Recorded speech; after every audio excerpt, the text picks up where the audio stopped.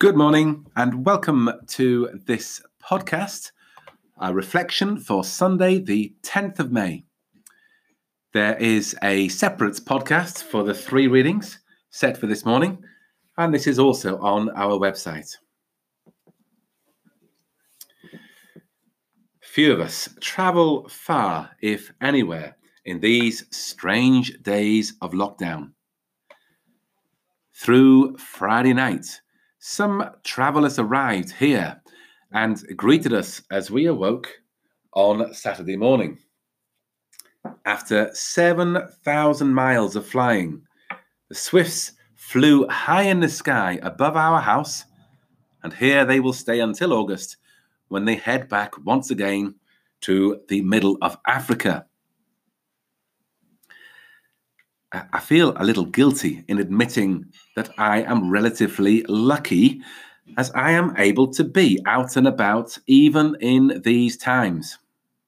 There are still some students coming into school.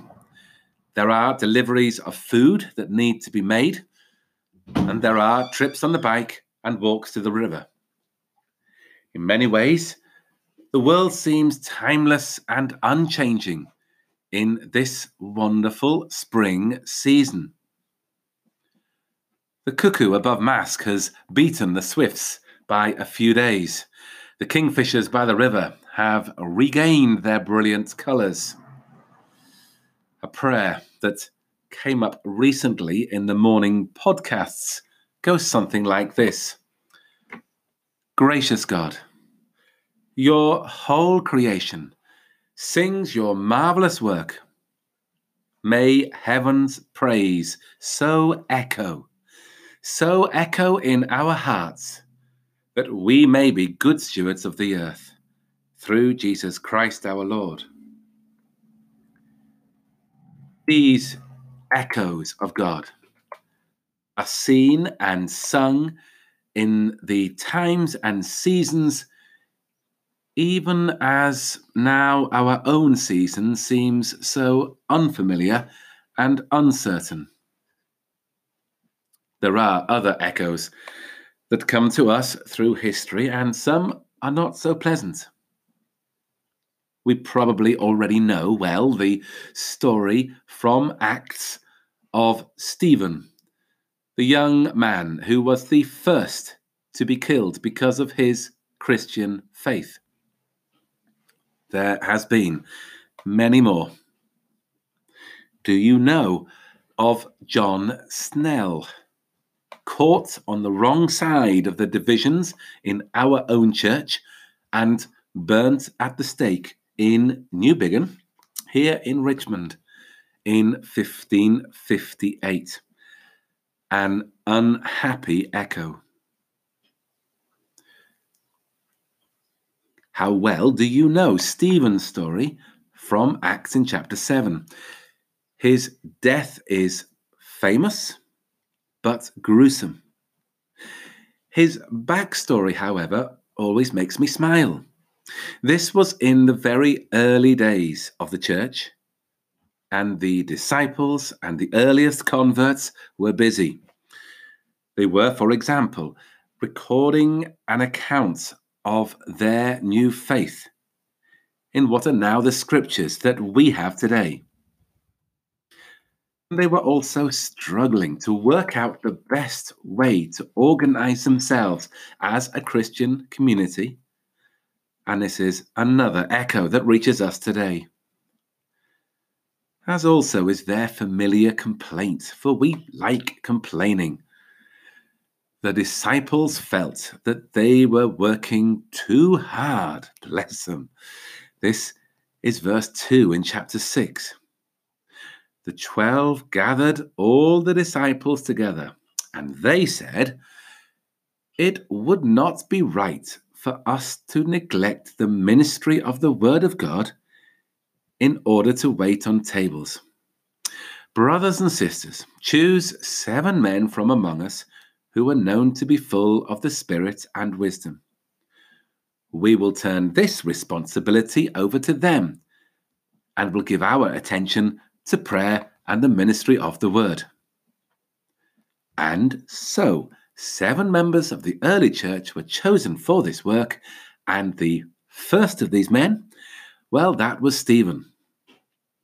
He was given a job to share the work of taking food to the vulnerable, such as some of the widows, and to wait on tables and serve the community.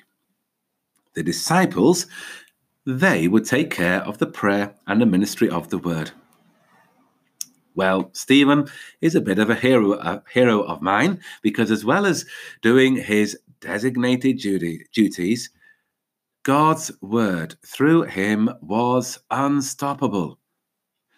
Challenged for his newfound faith, he speaks the word clearly and publicly, and it is for this reason that Stephen is killed. I wonder how the disciples reacted to this. How do we react to all the familiar after Easter stories? The appearance of Jesus in the garden, the locked room, the road to Emmaus. I have felt closer to these stories this year. Why? Well, the family and friends of Jesus, like us, they had predictable and comfortable times and seasons to their lives. Their homes, their work, their festivals such as Passover, their close friendship groups, and they accompanied Jesus. All of this turned upside down and into utter confusion. The women in the garden, utterly bereft, and Jesus comes. The disciples locked away, wondering what next, and Jesus comes. Cleophas and Mary on the road, Mary having been at the foot of the cross. Even they could not make sense of this upside-down world, and Jesus came. He talks them through Scripture and the events of recent weeks, and he breaks bread, and then their eyes are opened.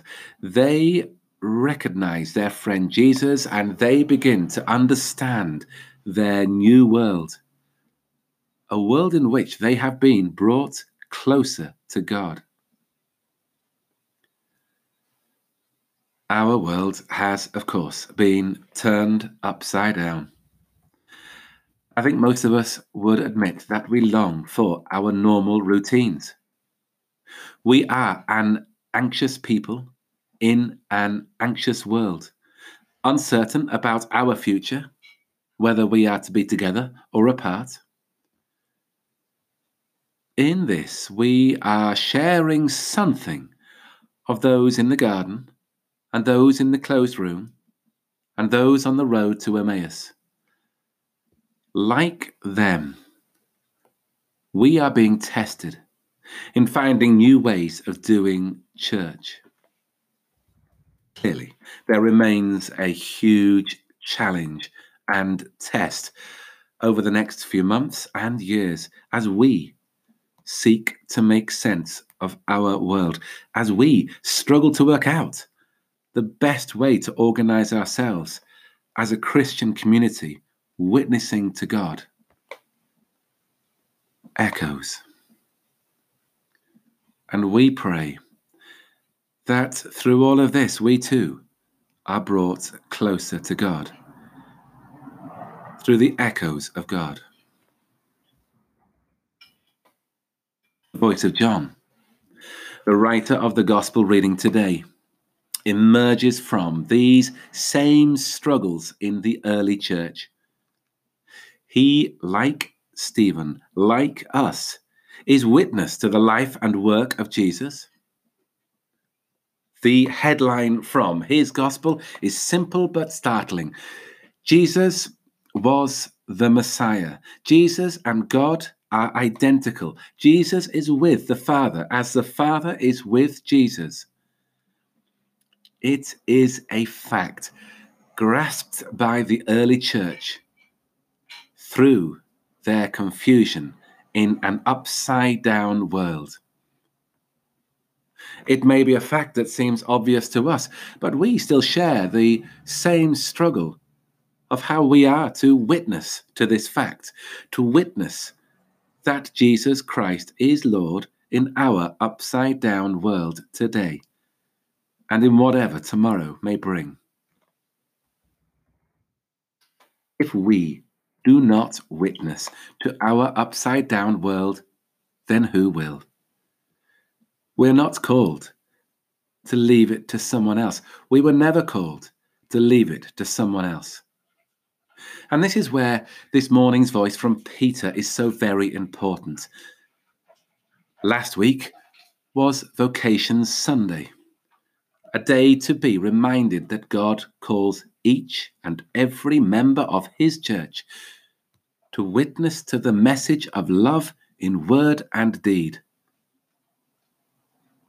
How we are called to witness to our world is as much a challenge to ourselves as it was to Stephen and to John and to Peter.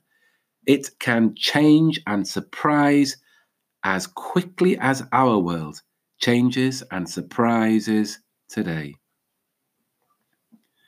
How appropriate, as our church goes online and over the phone, that Peter calls us to be a spiritual house. Not confined just to one building, just on a Sunday morning. How appropriate also that Peter calls us to every member ministry, not simply leaving it to someone else. We are all, he says, to be a royal priesthood, all representing God in service to our anxious world. You are a royal priesthood, chosen and precious, and the world needs you. God needs you. Now, I wouldn't be the first to admit that I find this a little daunting. I suspect that it scared the women, the locked room, those on the road to Emmaus, and Stephen as he was dedicated to serve. But John calms our fears even in our troubled world. He gives to us the words of Jesus. Do not let your hearts be troubled. Believe in God. Believe also in me. Peace I leave with you. My peace I give to you. I do not give to you as the world gives. Do not let your hearts be troubled. Do not let them be afraid. Amen.